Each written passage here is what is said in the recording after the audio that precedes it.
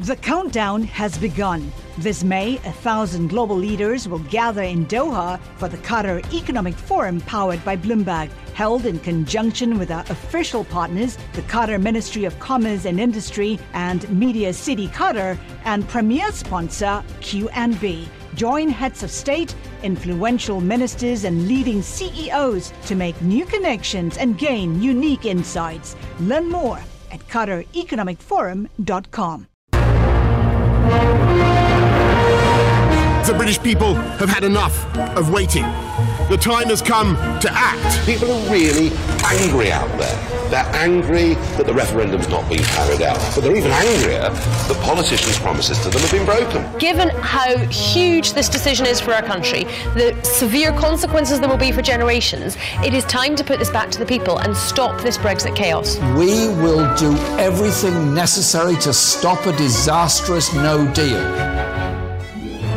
You're listening to Bloomberg Westminster, your daily guide to British politics. I'm Sebastian Salek. And a very good afternoon. I'm Caroline Hepker. Well, Seb, the Irish government pouring cold water on an imminent breakthrough when it comes to the Brexit negotiations. The Irish Foreign Minister, Simon Coveney, this morning warning that a deal is not close, in his words. Yeah, mixed messaging at first glance, anyway, from the EU, because what we're hearing from President Jean-Claude Juncker was that the divorce deal is possible, sent the pound to its highest level since the dollar in 2 months, so it's clearly getting the city very excited, and it's raising a few eyebrows around the place as well. Yeah, and I sort of wonder whether sterling traders got a little ahead of themselves. I mean, was Juncker really signalling anything new? I think we can delve into that. Yeah, absolutely. It's something we can put to our Bloomberg reporters later on in the programme. We've got Bloomberg Brexit reporter Ian Wishart over in Brussels. Here with us in London, we're going to have our government reporter Stuart Biggs. So let's really dig into the detail here, and we can pour over the language as well. But first, I'm pleased to say that joining us in the studio is Joey Jones, who's the Strategic Counsel at Cicero Group. He was formerly the Deputy Political Editor at Sky News and a spokesperson for Theresa May in 2016. So who better to get into the finer details? Joey, let's start by passing the language on this one. Had Coveney saying that the mood is better, but a deal is no nearer, and Juncker saying a Brexit deal is possible by the end of October. Let's have a listen quickly to Juncker and see exactly what he said. I had a meeting with Boris Johnson, the Prime Minister. This was a rather positive meeting. Although the British press was reporting it in the other way, we can have a deal. So, Joe, help us settle the debate we had this morning. Is this a material shift? A deal will be done on substance, not on mood music and choreography. I think what we are seeing is that as we come close to the deadline of October the 31st, then all sides recognise that there is a danger that this will collapse and that a deal won't be done and that we will head into a no-deal situation. And they don't want to be blamed for it. The European Union has always wanted to come across as conciliatory. They recognise that there is a danger of scapegoating, so they are doing all that they can to offer warm words while recognising that there is every possibility that they won't be able to bridge that gap. So in my view, no, it's not a change in terms of substance. I think the substance remains hugely challenging. It is basically about people making sure that if things do go awry, they don't want to be on the wrong end of the scapegoating and criticism that will follow. Yeah, and it's interesting that that sort of blame game has been going back and forth between the EU and Boris Johnson and various others all week. But look, when it does come to the substance, did you detect anything new, for example, when I look back at this week where so much has happened? The DUP leader, Arlene Foster, is there any wiggle room? Obviously, she represents a significant party in Northern Ireland and one that did support Theresa May's government and is important also to Boris Johnson. Is there any move from her, any real change this week? Yes, that does feel as though there is a willingness to be more conciliatory. And also, on the Conservative side, the fact that Boris Johnson has laid down such a hard line in terms of expelling those that would not support his negotiating strategy on the Remain side means that he can play hardball with those on the Brexit side, so the ERG, if he manages to bring back a deal. So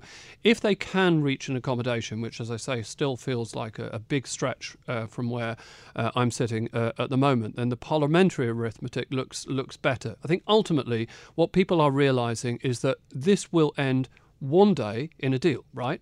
It will end in a deal that is not going to be a million miles away from what Theresa May put to the House of Commons but was rejected 3 times. It might be that it's this side of no deal. It might be that it's the other side of no deal.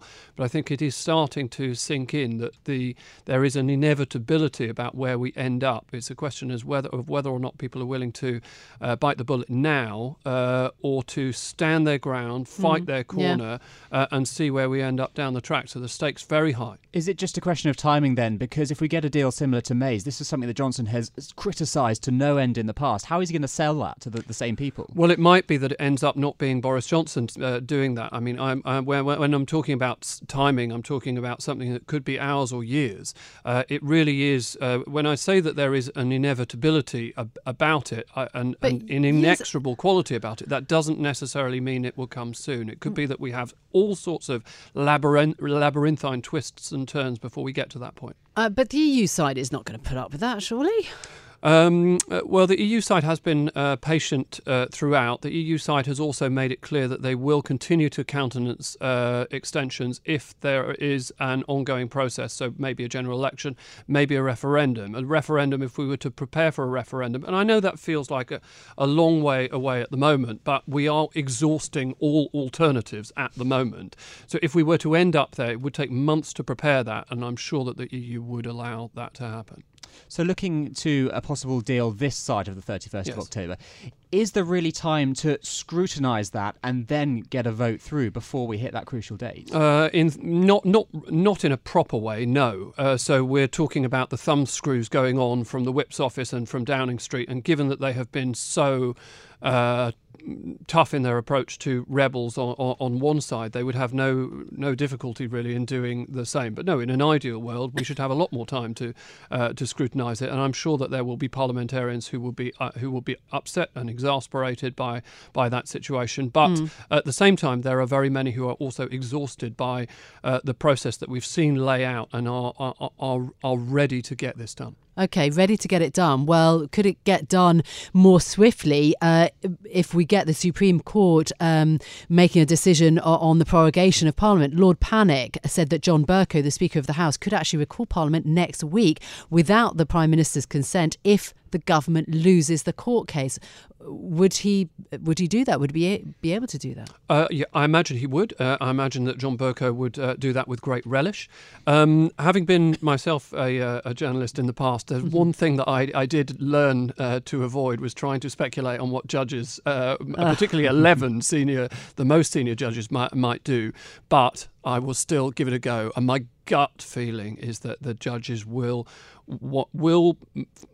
I think they may find a way to stay out of that hotly politicised arena. Having said that, though they may, and as I say, it's wildly speculative, while they may end up feeling that this is not something that they can judge on the legality of it, wouldn't be at all surprised if there's a bit of a swipe at Boris Johnson and the wisdom of his offering the advice that he did to Her Majesty the Queen. And if there is that sort of oblique, criticism, however oblique or tangential it might be, that really would put the Prime Minister in quite a spot. Yeah, he's certainly come under some pressure, hasn't he, throughout the proceedings. So if we do get Parliament recalled, what should the anti-no deal MPs be doing? What more can they do now? Well, that's a fair point. They have done what they need to do. They feel they've backed Boris Johnson into a corner. They feel that he is in a parliamentary straitjacket already, in that if he does not come back with a deal from the EU Council meeting in the middle of October, he is bound by the Ben Bill, by the legislation that was passed by Parliament, to request an extension. So once they've done that, and if they feel that it's genuinely watertight, there is not an awful lot more. It's more about an expression of principle, and it's about I think that many of them feel that Boris Johnson has not just been exploiting the position of authority that he obviously now enjoys as Prime Minister, but overreaching, over-exploiting that authority and not playing by the rules. So I think they would use the bully pulpit of Parliament being recalled to make that point forcibly to him.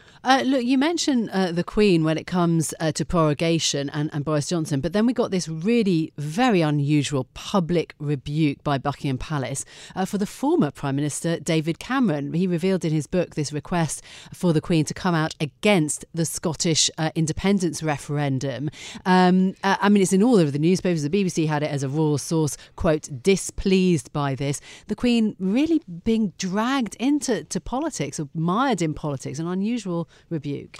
Yes, I was very surprised, really, that David Cameron. I mean, this is a book where he wants to touch on everything during his period in power, but he's already got into hot water with the palace. Do you remember when he talked about how the Queen, I think it was after the Scottish referendum, though, forgive me if I'm misremembering, had purred down the phone to him. This was something where he was filmed at some distance away, but with a microphone not some distance away, and so it became public. And you would have thought he'd have learnt from that, but instead he was open about the fact that he sought to elicit the support of Buckingham Palace in the days before the Queen ended up saying that people should think very hard before going into the ballot box. I'm not surprised that the Queen and that her closest advisors are very upset by this, because it's hotly sensitive, the position of the monarch at the moment in politics, and the last thing that they needed was to be drawn into a situation where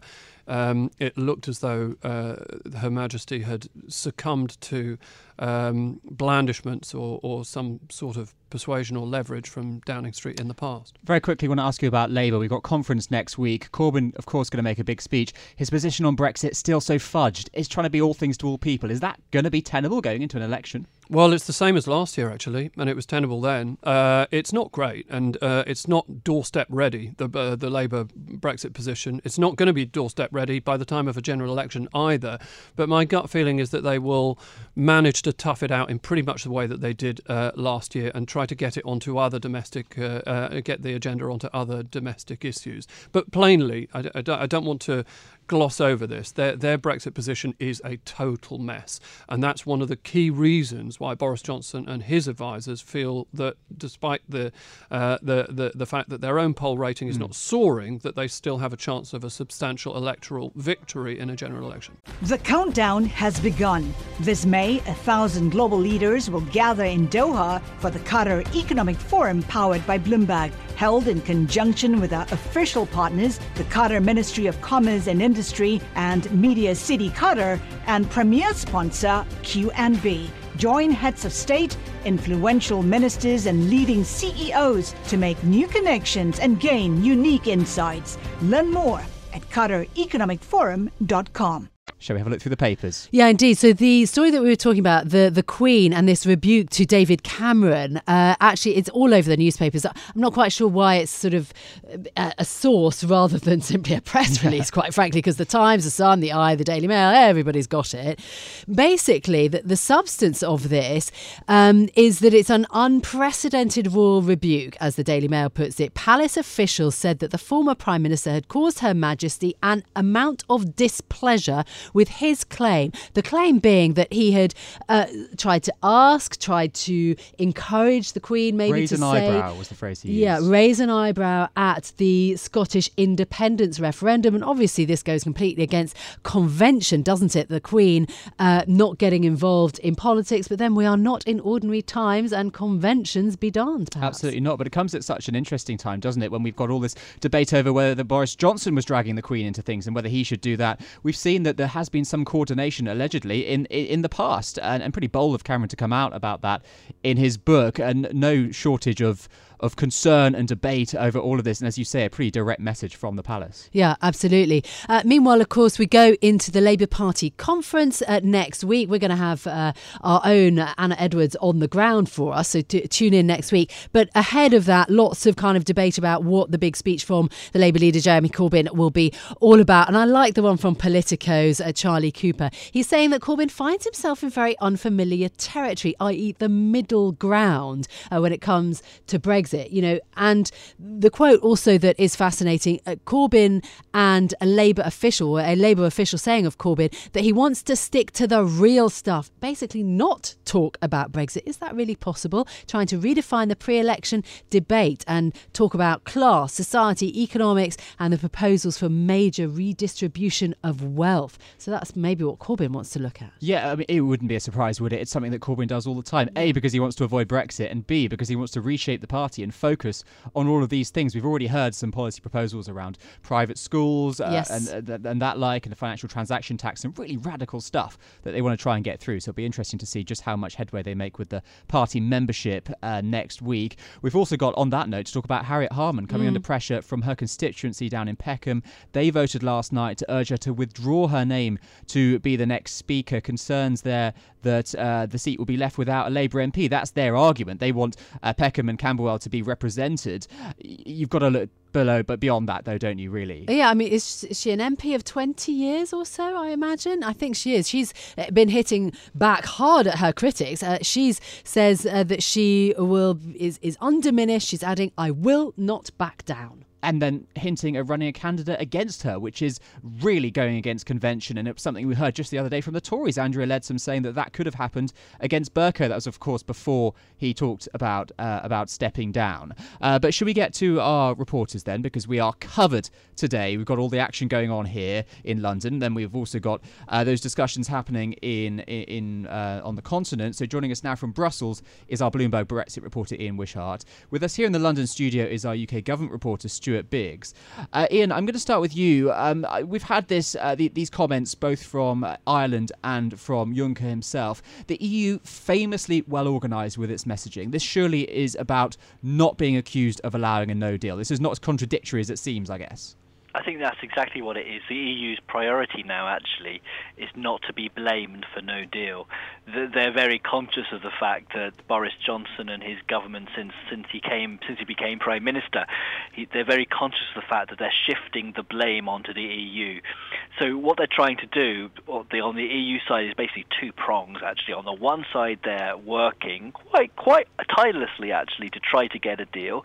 They remain quite open. They remain fairly flexible. But on the other side, making sure that the rest of the world knows that, so that if the crunch comes and there is a no-deal crash out, they don't get the blame. OK, so it's a blame game. Stuart Biggs, our UK government reporter, always good to see you in the studio. Look, do you think the EU's just given up on all of this because of the Johnson administration? They're just trying to move on to other issues? I suspect they haven't given up, but I suspect also that they're somewhat pessimistic that there is going to be a breakthrough. I think the important thing to remember on the UK side is that politically it's much better for Boris Johnson. No matter how this plays out in the long run, politically it's much better to be seen to be searching very hard for a deal. So you've got this rhetoric coming from both sides. We're working hard to get a deal. But neither side is being able to show how it can happen. And obviously the onus is on the UK to do that. And there clearly isn't any details at the moment on something that would be even approaching acceptable to the EU. There was a story today, though, saying that the port of Dover is 100% ready. How can businesses say that when there's so much uncertainty? How can you be ready for something that you don't know what it's going to be? I think it's very interesting, the comments in that story, that the preparation has been done in the sense of what can be prepared for, but the comments were quite clear that there's so much at the moment that businesses are not clear about. It's simple things like what kind of paperwork they're actually going to need. And so as soon as if we are in a no-deal Brexit, it's only going to take some sort of hold-ups in terms of trucks going through, and the whole thing can as we saw in the government's own Yellowhammer document, we can see how delays can happen and are expected to happen. Yeah, and credit where credit is due. This is, of course, by Bloomberg reporter Alex Morales, who is speaking to the Chief Executive Officer, Doug Bannister, of the Port of Dover, which actually handles about a sixth of the UK's trade in goods. He was saying the Port of Dover is 100% ready, ferry operators 100% ready, Calais, Dunkirk 100% ready. So that's sort of the stance from the ports. I mean, but yes, it's a fascinating interview as to why and how they think that they are fully prepared for something that we still don't know exactly what it's going to look like. Yeah, Ian, I've got to ask you, we know that another thing the EU loves is a last-minute rush. And I'm seeing these headlines today from the Latvian Central Bank, the forecast that a no-deal Brexit could cut the country's GDP by 0.8 to 1.7% in the midterm. Of course, Ireland is going to be very affected. And so there's a lot to lose still for Brussels, despite the fact that they may have the upper hand. So are they banking on being able to sort this out at the 11th hour? Yes, kind of. Don't underestimate the demand for the EU to get a deal. They are determined to try every possible avenue to try to get a deal. They would prefer it to be in good time, to be a few weeks before Brexit Day on October the 31st. But if it comes to it, I can see them still being here in Brussels trying to thrash it out at 11 p.m. So, they say they're ready to, they're preparing, they're doing contingency work, but at the end of the day, they would much prefer a deal. And I think any sort of spin on the UK side that says whether the EU isn't really trying hard enough is nonsense, really. The EU really wants a deal too. Well, and of course, this is the week that, we've been talking about chicken, about this game of chicken between the UK and the EU, everybody expecting the other person to swerve first. But, do you think that there is any possibility that the EU might back down even a little? Yeah, it depends what you mean by backing down, really. Sure. There are concessions to be made. The EU knows what those concessions could be and how far it's prepared to go. The gamble is, when does it do it? How far does it go? And is it going to be effective? Because what they don't want to do is offer concessions and then for Boris Johnson to go back to the House of Commons and for those concessions and that deal to be rejected again. And that's what they're really worried about. So really it is a strategy on their side to think, we know we can give a little bit, but we don't know if that's enough and we don't know when to do it. Stuart, what are things looking like from this Supreme Court decision if Boris Johnson loses?